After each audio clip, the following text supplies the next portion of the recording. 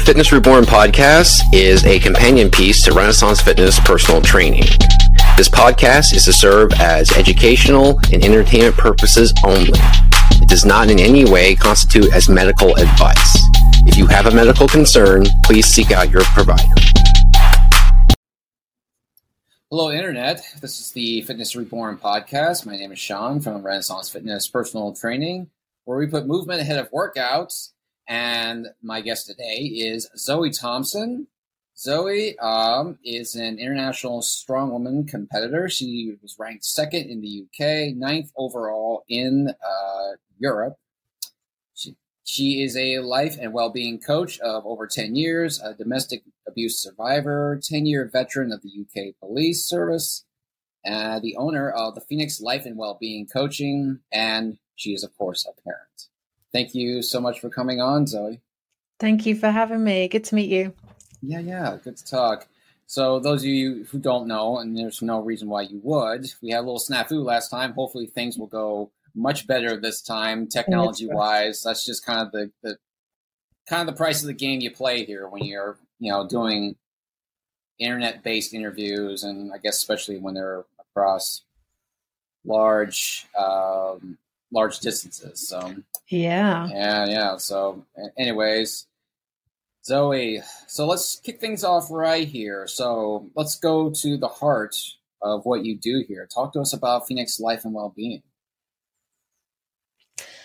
There's so much to talk about. I always find this really difficult to summarize succinctly. I guess the best way to describe what I do is put it under the umbrella of self-development. So it's coaching, it's training, it's ultimately helping people become a better version of themselves, whatever that looks like. And that might be lifestyle, it might be well-being, it might be in organizations around leadership. It's really varied, which is great because I love the variety. I get bored very quickly. So I love the fact that I work with teenagers right through to, adults that are in their 60s and 70s. I work with individuals and I work with organizations as well. So it's really varied. But it is lifestyle, it is well-being, but it's also a lot of self-development as well, whether that's mental, physical, or emotional. Gotcha. So you chose the symbol of the phoenix. I think probably very strategically. So we could talk all day long about the phoenix here and, how it comes to embody, the people who adopt it. So now I think the phoenix, as it relates to your business, probably is obvious. How does it relate to you? Yeah, I guess it's similar to yours with it being reborn, isn't it? I think the reason why I chose the Phoenix was because I think for me it really resonated in, I don't think, and I know some people will have a different perspective on this, I don't think you can go back to who you were after you faced a period of adversity. Whatever that looks like, whatever the level of adversity is, I don't think you can go back to who you are. I think there's a great saying, no, the same man doesn't step into the same river twice. It's either a different man or a different river. And I think when we go through something, we change, we grow, we evolve, we learn more about ourselves, we learn more about other people, we learn more about life.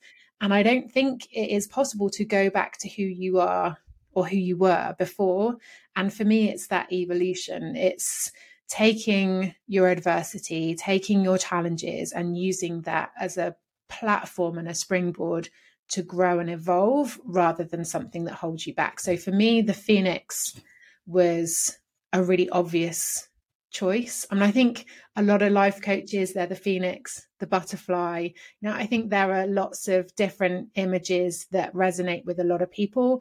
But for me, it was about the growth and evolution, and that, the rising from the ashes, that even when you think you are at your lowest point, there's still opportunity for that rebirth and that growth, and taking everything that has happened to you and using that for a positive.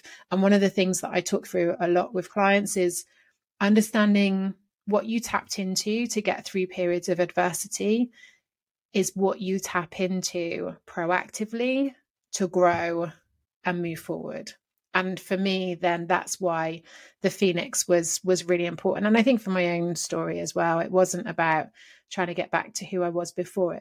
I didn't want to go back to who I was before. I wanted to make sure that I used the opportunity of that rebirth, if you like, to shape who I wanted to be and who I wanted to be in the future, rather than, I think, being shaped by others, which was what had happened before.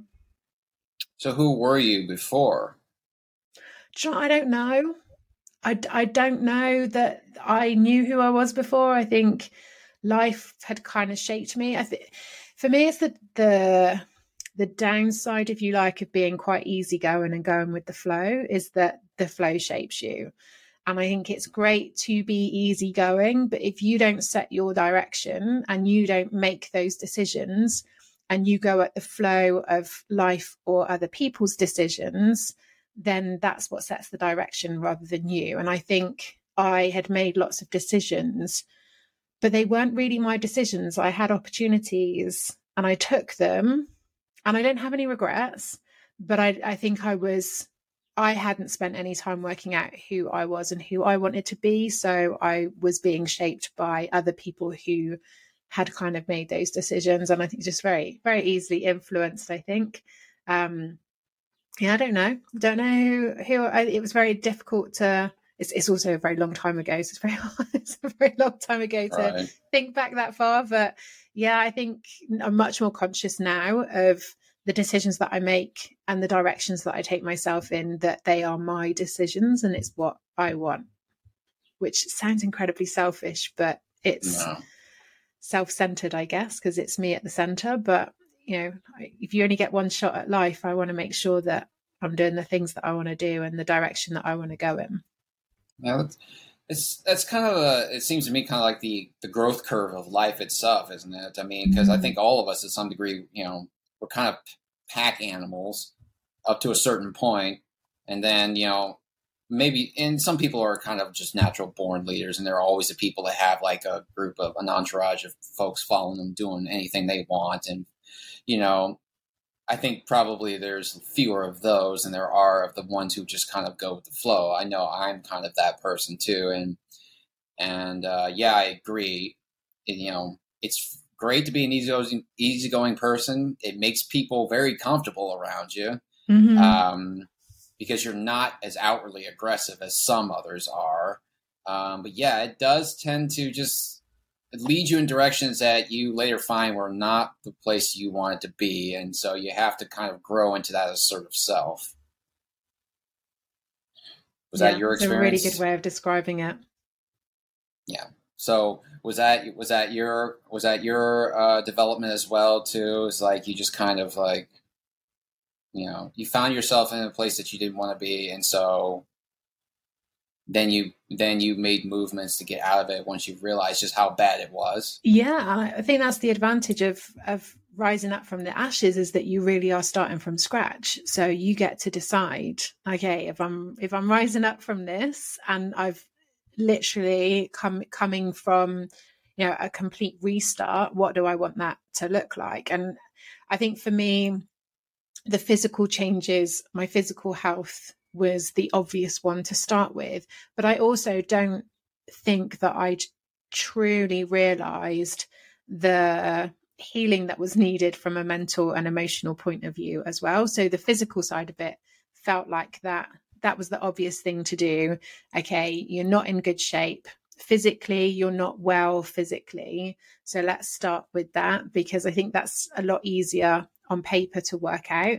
And I think as I went through that process, losing weight, getting some health and fitness back, that I realized actually how much mentally and emotionally there was work that needed to be done as well. And then that, I think the fitness side of it came in with that. And I think it took me by surprise how much working on my fitness, getting into the gym, having a personal trainer eventually, how much that was actually shaping my mental and emotional health as much as it was kind of rebuilding my physical health as well. So, like I mentioned earlier when we started the recording here, you have a background of domestic violence. Mm-hmm. Is that where a lot of your life and well-being coaching springs from? Is from that background? Is where these metaphors about rising from the ashes and rebirth and starting again?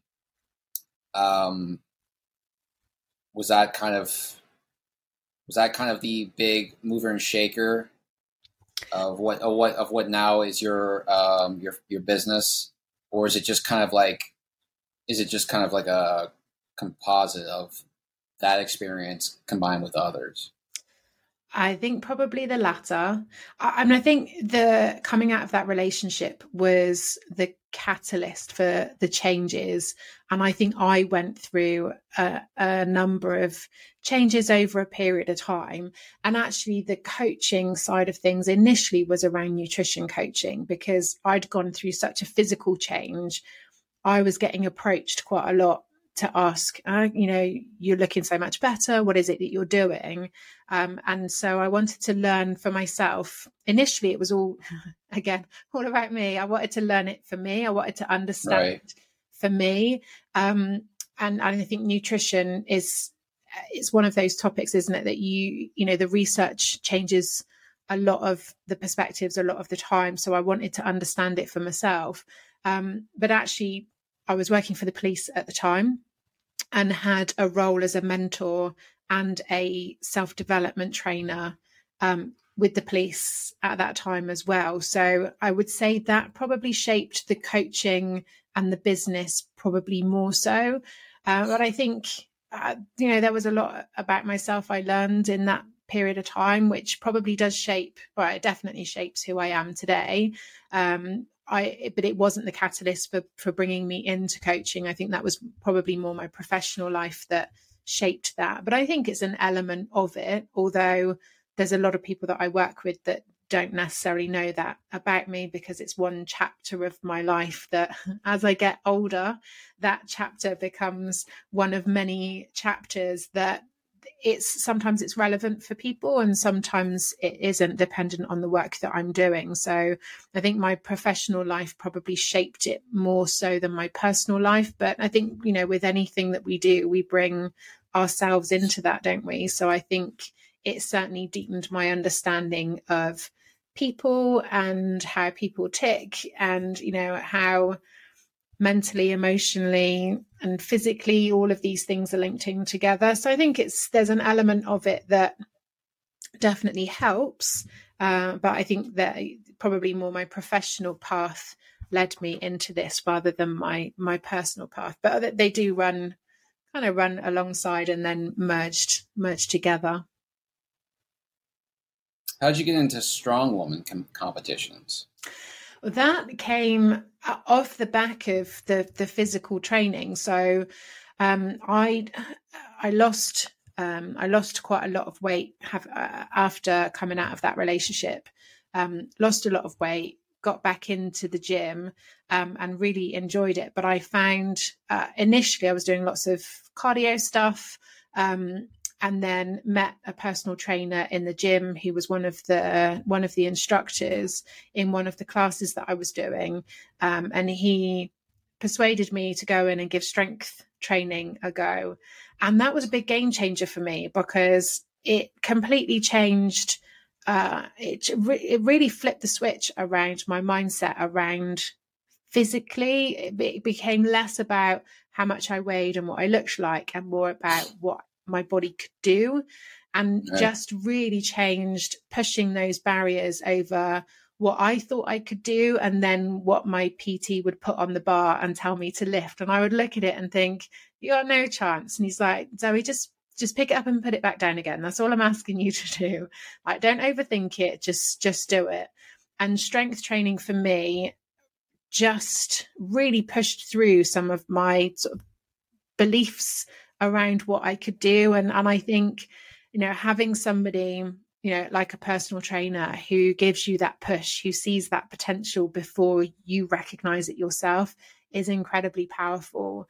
And for me, the stronger I got in the gym, the more I found I was getting more confident outside of the gym as well. Long story short, with the strong woman, I was really enjoying the strength training. My PT said to me, actually, you're strong in the gym, but how do you compare with other people? And then one of the other gyms in Bristol was doing an open day for strong women, which is quite a unique sport. And especially years ago, definitely a unique sport. Not very many women did it. Went to the open day, and as we were leaving, the gym owner said he was putting on the first ever competition for women in Bristol, and would we sign up to it? Signed up, and the rest, as they say, is history. I did well in that competition, signed up for another, did well in that one, signed up for another, went to a regional one, did surprisingly well in that one. That qualified me for England's, which qualified me for Britain's, which qualified me for Europe's. And within a year, I was competing at Europe's Strongest Woman, which was just completely different because you were getting to that stage of, amateur competitions into, some people who do this, do this for a living. So it was a very steep learning curve over quite a short period of time, but I loved every minute of it. I love the challenge. It's a great sport for variety. You have to train everything all of the time because you don't know what the events are going to be until 6 weeks out. So it meant that I, was always shaking up my training and being able to do that. But it's a great sport. It's a very supportive sport. And I know it's big in the US. Oh, yes. Well. Very big in the US. Yeah. Well, I mean, for as short of a time as it was, I mean, and you say you got into a whole different world when you got into the Europe-wide competition. Still, you came in 9th, still cracked the top 10, so that's still impressive on its own. Yeah, I mean, it's always interesting when people, even just thinking back on it now, because none of that was ever planned. It was just a case of, okay, well, now you've qualified for the next competition, right? Okay, then the events would come through, and I'd look at it and I'd look at the weights, and I think I can't even lift this once, and in 8 weeks' time you want me to get as many reps as possible in 60 seconds. At the moment, I can't even get this off the floor.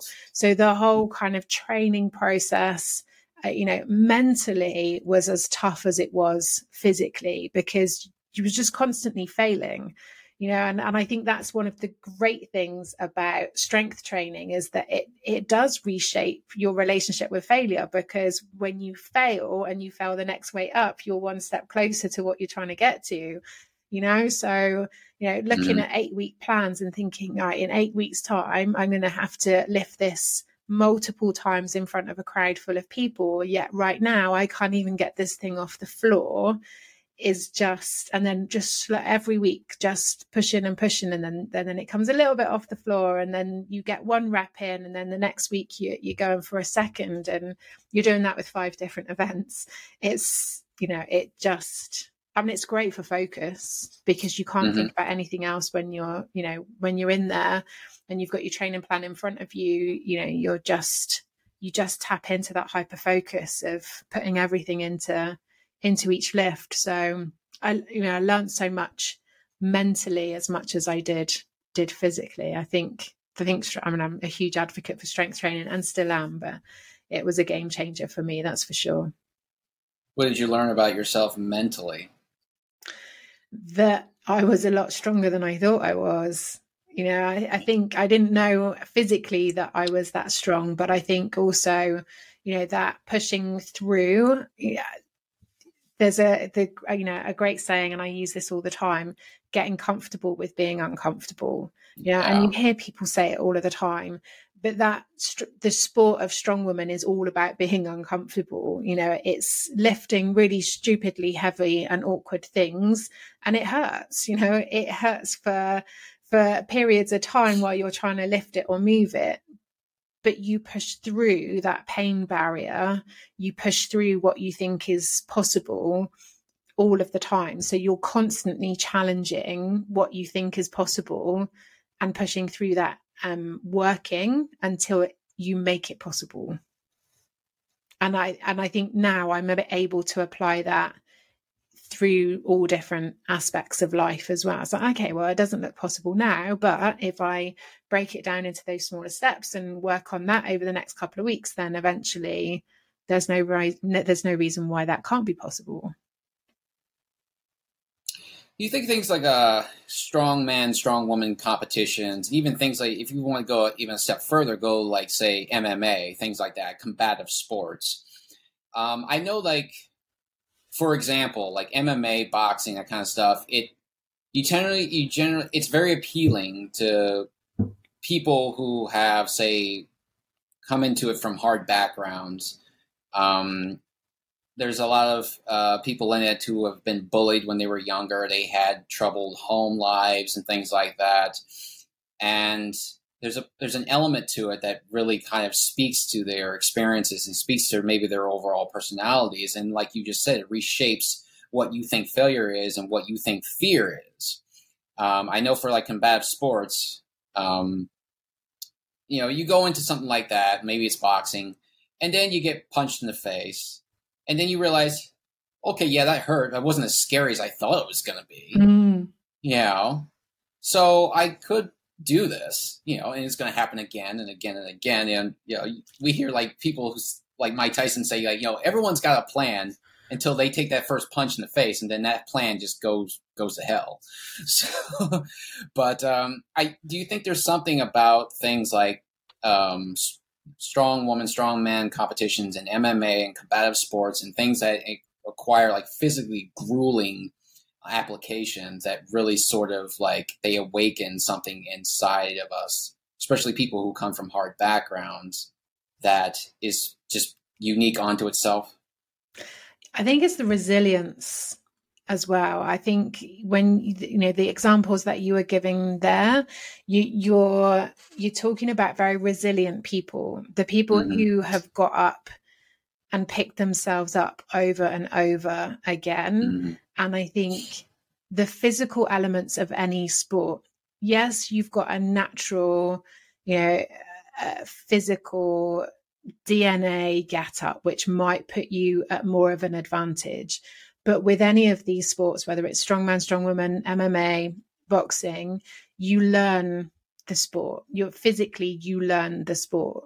Mentally, I think that resilience, I think that's the difference that makes the difference of that pushing through. Because all of these sports, I think any competitive sport is very easy to give up. And I think that's the difference that makes the difference between people who do it at a low hobby level and the people who do it at that competitive level, is that pushing through when everybody wants to give up. Because we all hit that stage at some point. We might hit it at different points, but we all hit that stage at one point where it's like, why am I doing this? Why am I putting this amount into training? Why am I hurting so much? Why am I going into work covered in bruises and, where I've been training so hard? And, why am I so exhausted? Why am I trying to hold down a full-time job and be a parent and still do this?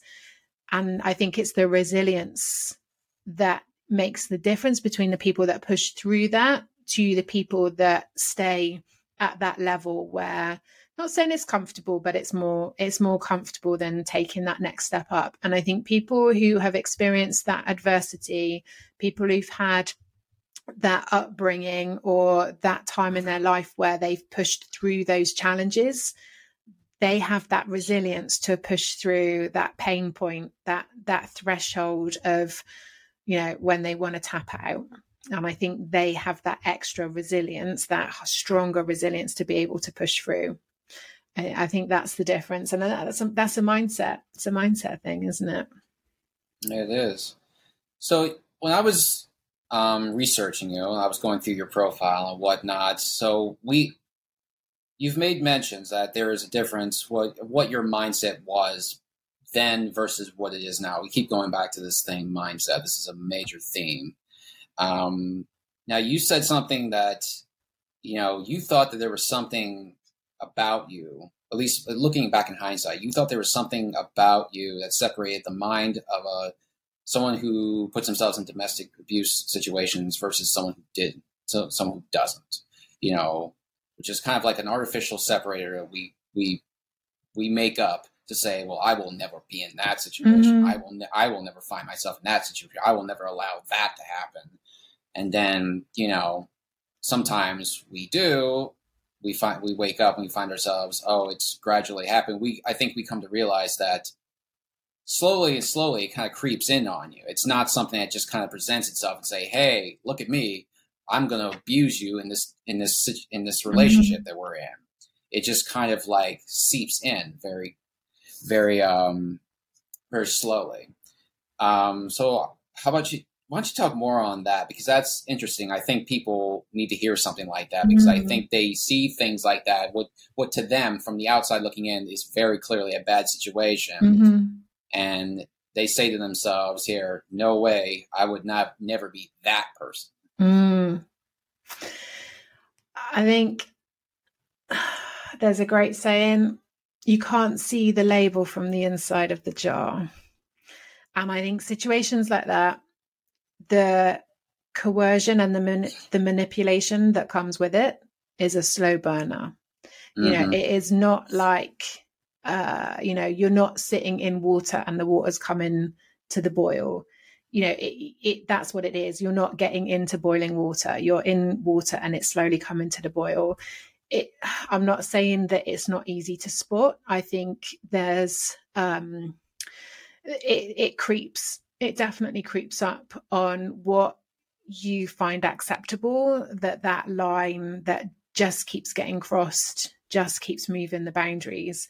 And I think when I look back, and I think my situation certainly is not unique. I am definitely not the only person who works for the police or was working for the police and was in that situation. I think the challenge that I found really difficult, and I think this is where denial comes into a lot of it, is that I was living that life and I was putting a uniform on in the mornings. I was going into work and presenting as a completely different person. And I was just in denial that this whole life was going on at home. I didn't talk to anybody about it. I didn't share it with anybody. Just would go through the motions each day of going in and going to work. But the crazy thing for me was that I was working with victims of domestic abuse when I was going into work. I was speaking to people and saying, we can help you, we can support, we can do this, we can do that. And then I was going home to that situation. So there's a massive sense of denial, I think, into what that situation was. But these things don't just happen quickly. There's a lot of coercion. There's a lot of the manipulation side of things that I think in recent years people talk about a lot more. You're talking, kind of 15 years ago now. So I think things have changed. I think it's spoken about a lot more openly. And I think people recognize the coercion and manipulation side of it that has the biggest impact. I think that, that's not to say that the violence doesn't have its impact, but it's the coercion and manipulation that is what pulls you apart as a person. And so what you are able to deal with becomes a lot less as time goes on. And I think also it's the challenge of these situations, and which is what a lot of people find really difficult, is that leaving that situation is a higher risk than staying. And also it's what you know how to cope in the situation that you're in. You learn how to cope, which is a sad state of affairs in itself, but you learn how to cope in the situation that you're in. Coming out of that situation, you don't know what that's going to be like. And there's a higher risk leaving that situation than there is staying. And that's the biggest challenge for a lot of people, is that they know the risk is higher. A lot of the homicides, murders happen when the person tries to leave because the individual is losing control. And so for them to regain that control, they increase those actions. And so you get that escalation. So a lot of people stay because that's the safer option, which is, it for people on the outside. I fully understand that that's a really difficult situation for people to understand, but and every situation is unique and every individual experiences it in different ways. But that's kind of part of the challenge. Is sometimes it's not easier, but you understand and you know what you're dealing with. Whereas trying to make a change, you don't know what you're dealing with. But I think that applies to everything. It's a lot of people stay in a situation they're in, whether that's their health, whether that's their, mindset, whether it's the job that they're in, whether it's a family situation that they're in. People, it's easier to stay with what you know than it is to step into the unknown and have to deal with things differently. I think it's the same for everybody. Stepping outside of what's familiar is a scary place to be. It's just the add with that, with a domestic abuse situation, is that there's a risk with it as well. So not only is it scary because you don't know it, there's also statistically there's an added risk when you do that as well. So it makes it an even more difficult decision to make. Yeah, I think it's worth remembering that humans are incredibly adaptive, and even adaptive to environments that are not good for them. So whether you're talking about domestic abuse or you're talking about unhealthy eating habits or whatever, your natural evolutionary instinct is going to be adapt to whatever is working for you, quote unquote, working for you, and just let it be as it is. And what you touched on earlier, what you just said was like, well, there's the physical danger of actually leaving, an abusive relationship, which isn't there if you're talking about, just getting better shape. But for either one, there is a mental rewiring of your brain. It's like, because the person who usually controls you, like you said, through manipulation, coercions, all sorts of insidious acts. And that's usually their biggest power lever. And so, again, when you couple that with evolutionary, predisposition to adapt to environments, it seems like it's nearly impossible. But for yourself, so obviously you did get out. Obviously your life did improve. Obviously you did not end up being a statistic that you dealt with all the time as a member of the police force. So how'd you do that? Well, it took about a year. It took about a year from me making that decision that I was going to wait for an opportunity that meant I could leave in a safe way. So, and that's not unusual. I've spoken to several people since, and it is sometimes about looking for that opportunity to be able to make that change and the risk assess and everything else. And, it got worse before it got better, but I think it's that, again, resilience comes into it. I would also describe myself as quite a stubborn person, determined when it's a positive, but stubborn, I would definitely say I have a stubborn side. And I think that worked to my favor, because once I left, that was it. There was no way that, I just had to keep my head down and just, like, one day at a time, just keep moving forward. Because I knew that, again, statistically, a lot of people go back because it reduces the risk.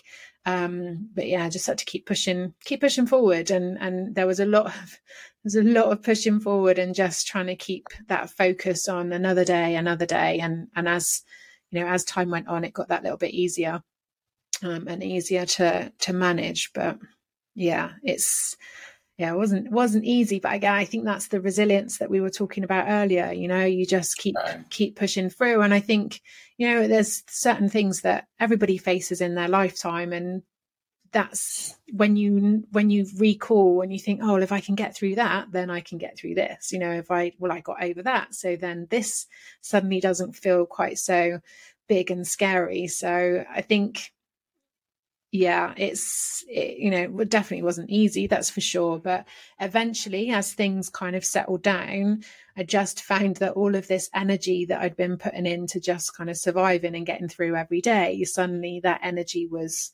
there, and it was like, okay, now I can start kind of focusing on me. But that was probably a good year after, before I actually felt like I had any kind of energy or mental headspace to think, right, okay, we're here. Where do I go from here? What do I want from now? And I think that was probably another year after that. Took a little bit of time. But you did get there. And, I assume that when you left, you took your children with you. How did you notice their lives changed afterwards? Because that's a big transition for them as well. Yeah, and I think I'm not. There's a lot of it where you're doing it for them. You get, getting up in the morning for them. Yeah. Or for him, in my case, as one. Is that it? There's a reason. It gives you purpose, a purpose to get up, purpose to keep going, purpose to keep pushing through. It's like I said, it's kind of 15 plus years ago now, and I interestingly kind of worked through those relationships dynamics and being able to make it work in some kind of way. Yeah, the pressure and being able to kind of change things and change their environment makes a big difference. Being able to I don't think you really understand that kind of pressure cooker environment that you're living with until you come out of it and you realize that you don't need to worry about things that you had been worrying about for a very long time. So when you left, did you have any sort of major lingering, say, issues, I guess, for lack of a better word, like, when people escape traumatic events or traumatic situations, there's obviously a lot of mental carryover, a lot of baggage left over that people carry with them. And sometimes, some people carry it better than others. Some people show, like you said, amazing resilience, and they just kind of, they start to rebuild, and they build. And they kind of like, they retained some part of their kind of sunny, opposition, or sunny, optimistic attitudes, and their kind of very positive outlook on things. And some people just kind of like, they survived something, and it gripped their mind, and they never really was able to let go. And sometimes they find, sometimes maybe over a course of many years of therapy or so, they still were wrestling with things they didn't even really appreciate at the time that was affecting their lives after the fact. Was that the case as it was with you? So I think for me, especially the first couple of years was more, I would say, like more action, just kind of going through, making changes, moving things forward, keeping that momentum going. I think if I'm being truly honest, like the kind of emotional pass didn't come for a few years after. And interestingly, I did an NLP coaching course, and a lot of that course was practice-based. So we would go through different NLP coaching techniques, and we would use them on each other. And I think really that was the first time that I didn't go to therapy. I didn't have counselling. I think that was the first time that I was ever in situations where I really processed some of the things, for want of a better word. And the emotional release was pretty significant, of like lots of things that I'd been holding on to. And I think I'm quite stoic in my approach of certain things. There's lots of things that I feel, people hold on to a lot of anger and a lot of resentment, and and I think I've let a lot of that go quite quickly, not making excuses by any means, but I think now I can look back on the situation and see things differently. And that puts me in a position where I'm able to let lots of things go and accept lots of things and be able to move forward. And I think that's what a lot of people struggle with. And it's not easy by any means, but I think for me, it's choosing what I want to hold on to and choosing what I let go of, not necessarily because that's what needs to be done for anybody else other than me. It's a heavy weight to carry if you're going to carry it with you forever. And I just think there's lots of things that, that chapter for me, to close that chapter and to be able to move on and for it not to impact these later chapters, I've got to let a lot of stuff go. That might mean that I'll never get fully explanations or apologies or whatever it is that I might be waiting for, that sometimes you've just got to, put it down and keep walking forward.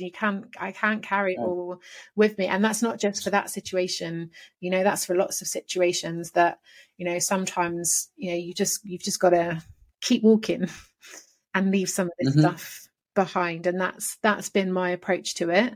It wouldn't be everybody's approach for sure, but for me, that's what works, and that's my way of working it through. Is sometimes you just got to accept that, I know not a lot of people will get this, and this doesn't excuse behavior by any means. But people do the best they can with the skills and the tools and the knowledge that they've got. And when they don't have that, they act out in a way they know how. And until they learn those tools, they're going to continue to act in that way. And we can't take responsibility for that in other people. They got to take responsibility for that themselves.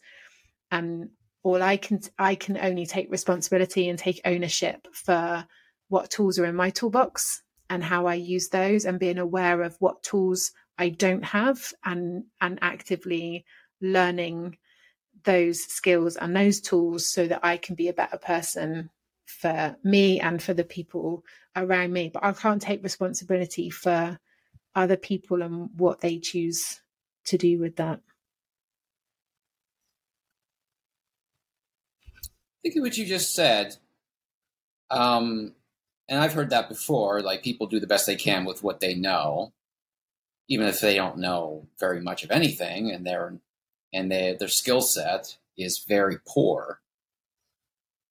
They still have to work with what they have until they learn better, if they learn better. I think that shows extraordinary insight into someone else's mental faculties and someone else's emotional state. And the fact that you were able to do that, I think, sets you apart from a lot of other people. It definitely does tend to set you apart from me, because I've had anger issues a lot of my life. Not that my life was ever bad, but I don't know. It's just kind of something I've always kind of wrestled with. And then you get to the point where you just close that chapter. It's not my life, moving on. It's been pretty hard for me. And I'd never really understood how to really get there. I understood, like, cognitively why I should do that. No, you can't walk around angry all the time. I don't walk around angry. I'm not an angry person. I'm not an unhappy person at all. But still, there's something in the back of my head that still is like there that doesn't really ever let go. You know what I mean? I feel like maybe that's a characteristic of a lot of the people that you see who come to you or are part of your wellness program. is probably like I've heard that characterized in many different ways. I mean, we talked about earlier your insignia there is the phoenix. What is it? It's a bird that rises from fire. Mm-hmm. So in order to rise from fire, you have to have a fire. Mm-hmm. So, and maybe that's my fire. I don't know. Yeah. But yeah, that sacred point in your life where you get to the point where you are at peace with what happened and you've moved on. You know, I think I represent a lot of the people I've listened to or listening to this program who say, you know, I just can't quite get there. And I can't understand why. And because, again, I'm not an unhappy person. I'm not an angry person. I don't yell and scream. I'm not abusive to people around me. Mm-hmm. But still, I guess it's just kind of like just simmering resentment, leftover resentment. Yeah. I totally understand that. I think for me, I got to the point where why am I holding on to this? Like how long do I hold on to this for before I get the answers that I'm looking for, or I understand it in a different way that allows me to let go of it? And I think there was a part of me that just knew I was never going to hear what I wanted to hear. I was never going to get the explanation that I wanted or needed. That he was never going to see it from my perspective. All of the conversations in the world were not going to change the situation, if that makes sense. So it just got to the point where I was like, if I keep carrying this with me, it means that he is still influencing my world and my life. And on balance, I wasn't prepared to let that happen. So for me, letting that go completely detached the influence and ultimately that control. But I get that it's different for different people. And that didn't happen overnight. That took some time. That did take some time. But I think also, you know, I think it's much easier as time passes on. And when you look at it without the emotions that you're feeling at the time, to be able to look back on it almost like you're watching it play out on a cinema screen, it's much easier to see things from different perspectives.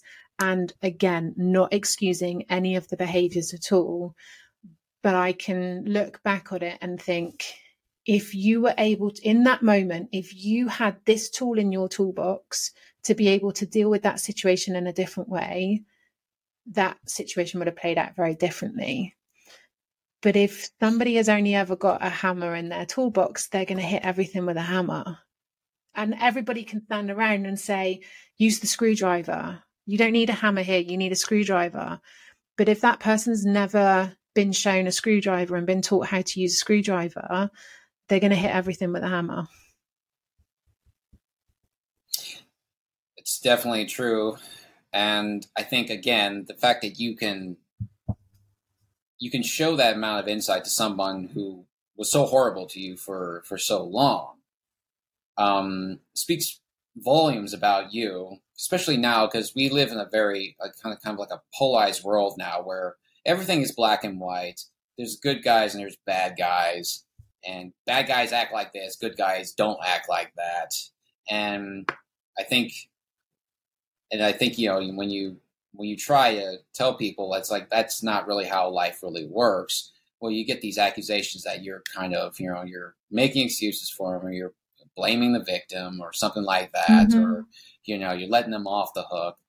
And no, it's really not the case. And, you know, you have to do that for your own, almost for your own therapy, therapeutic benefit, because you have to realize it's almost like, I hate to say this, it's almost like a resignation. It's like, well, you know, I can't do anything for them, you know? So now when you have people come into your wellness and your coaching program here, I know you said earlier when we started this, that it's hard to kind of like break it down into, you know, a few lines as to what it is you do and how everyone responds to it. But, and kind of, you have to have noticed that there are similar threads that are very common threads that are among a lot of the people that you work with. So if there are any, what are those common threads of the people that come to you and seek your counseling or seek your coaching? Well, I think it kind of picks up on what I was just saying about tools in the toolbox. I think if I was to pick one thing that is the common thread, is that people want to do better with whatever. They want to do better, and they recognize that they don't have the tools in the toolbox to do better. So they want to either learn a different way of thinking or a different approach to be able to do things in a different way that has a better result, or they want to learn tools, strategies, frameworks that help them to manage things in a different way for a better result. And whether that's teenagers that are trying to cope with, school pressures and things like that, or whether that is, a manager in a company who has a new team and their usual style isn't working with that team, so they want different ways to approach it. I would say that is kind of, that's probably, it's a great question, because it's helping me to think about it differently. But I think that's the common thread. People want to do better, whatever, and they need more tools in their toolbox to be able to do that, or they want to understand what tools they already have and how they can use them for a different result. Yeah, I just wanted to get your take on that, because as a fitness trainer, you tend to find there's a common end result that most people are chasing. Most of it is weight loss, just body composition. It's looking better in your clothes, feeling better about yourself when you see your body in the mirror, that sort of thing. So, and then that's a very tangible, very kind of numbers based sort of goal to work towards. Now, along the way, a lot of times, at least in my case, I introduce some other things here that are not so obviously tied into weight loss that they like as well too. It's like, oh wow, I can do that now. Oh wow, I feel better now as I do this. I can walk across an airport without getting winded carrying my luggage, that kind of thing. So I just wanted to know, was there anything in particular, like an end result or like a particular problem that people generally come to you,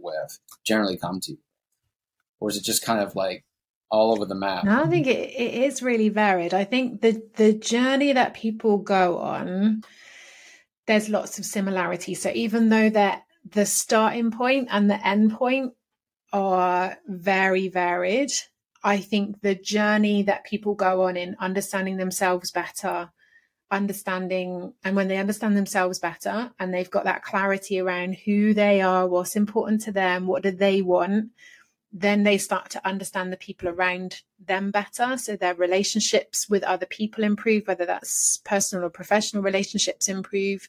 And I think genuinely it's just that confidence in knowing that they've got tools in the toolbox to face whatever comes up. And even though some of the tools, you can see in sessions when people are talking it through, they're kind of dusting off these tools that they've not used for a long time. They've kind of gone to the bottom, because we're creatures of habit, aren't we? So we tend to deal with things in the same way. So even if we're using the tools in the toolbox analogy, most of us probably only use, if you think of a toolbox having that top layer and then that big section underneath, most of us really only go through life using the tools that are in that top layer, but we've got all of this other stuff underneath. And that for me is what coaching helps people with, is recognizing all of these other tools that they've got in there that they could use to help have a different outcome. Because we're creatures of habit, we tend to do things in the same way. And then when we don't get the results that we're looking for, we still do things in the same way. We just try go harder, faster with it. And then we don't get a different result. So to get a different result, we have to try things in a different way. And I think that's what coaching helps people with, is exploring what alternative ways there are to try things differently. And I have no doubt at all that that's what you do in your world, is give them different ways of trying things to get different results, because ultimately people come to us as coaches because what they're trying isn't working, but they can only see certain options ahead of them. And our role as coaches is to help them to explore those different alternatives to help them get where they want to get to. Right. And I'm very openly experimental in my training of people, and that, I'm flat out honest about that. It's like, well, I get an idea when we're doing something, a flash of an idea, and someone, let's try this instead. I have no idea how this is going to turn out. I know it's not going to hurt you, so I'm not fearful of that. But this might be a better way. This may not be a better way. Let's just try it anyway. I think that kind of rubs off on people, as you see that kind of improvisation right there. And what you said something earlier about strong woman competitions. I didn't really appreciate until you said it. You said the workouts are very varied. The training is very varied, very varied. You said it's very diverse. There we go. Yeah. I don't think I really appreciated that until you saw that, because I look at strong man, strong woman competition training. It all to me looks like a lot of the same thing over and over again.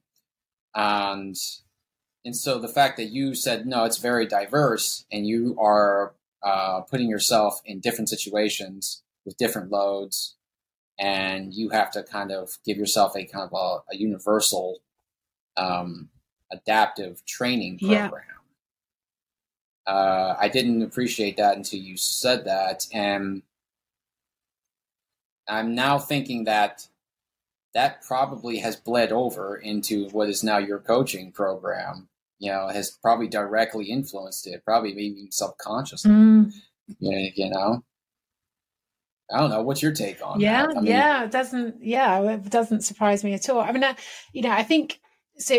With strong man, strong woman, there's always 5 events, and you tend to have a push and a pull. So there's normally something off the floor, something overhead, a push, a pull, and then you've got like a static event and a moving event. So you've got to be like omnicompetent in all of those areas.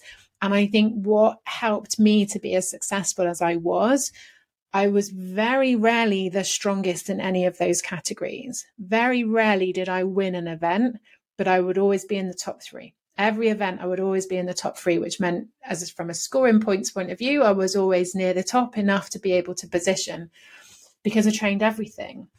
But you'll have people who are naturally, stronger overhead or stronger off the floor. You've got quite a lot of people who are power lifters, so very static lifters. But I loved running around with stuff. I loved things like, carrying kegs and things like that. I loved the moving events, which a lot of people hated. But you still have to train the things that you hate. You still have to train the things that you don't enjoy. And I think that does transfer over to life. You can't always just pick and choose the things that you're good at. You have to pick and choose the things that you are weaker at, and the things that really frustrate you, and the things that you enjoy, because you need to be an all-rounder. And it's great to have your strengths, but you also need to be good at the fundamental stuff as well. And that means that you have to put the work into the things that you're not as good at. And that's the most uncomfortable bit about anything, isn't it? Is when we know we're terrible at something, but we've got to put the work in to get better at it. So yeah, it definitely transfers over.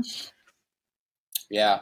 I mean, I think that's kind of characteristic of people in general. I think that's kind of something that we learn probably from schools, like, double down on the strengths and stay away from the things that you're not so good at, because school teaches you like every mistake, every failure is terrible, or is the end of the world. At least that's the impression I got from school. It's like, it's very intolerant of failure. And I think that's why we grow up with this misconception about what failure is. It also doesn't build resilience either. And I think that's another challenge, in that, as much as we want to try and make things easier for people, ultimately we're making things more difficult further down the line. Yeah, exactly. Sometimes a little bit of pain and discomfort up front is actually what makes it easier further down the line.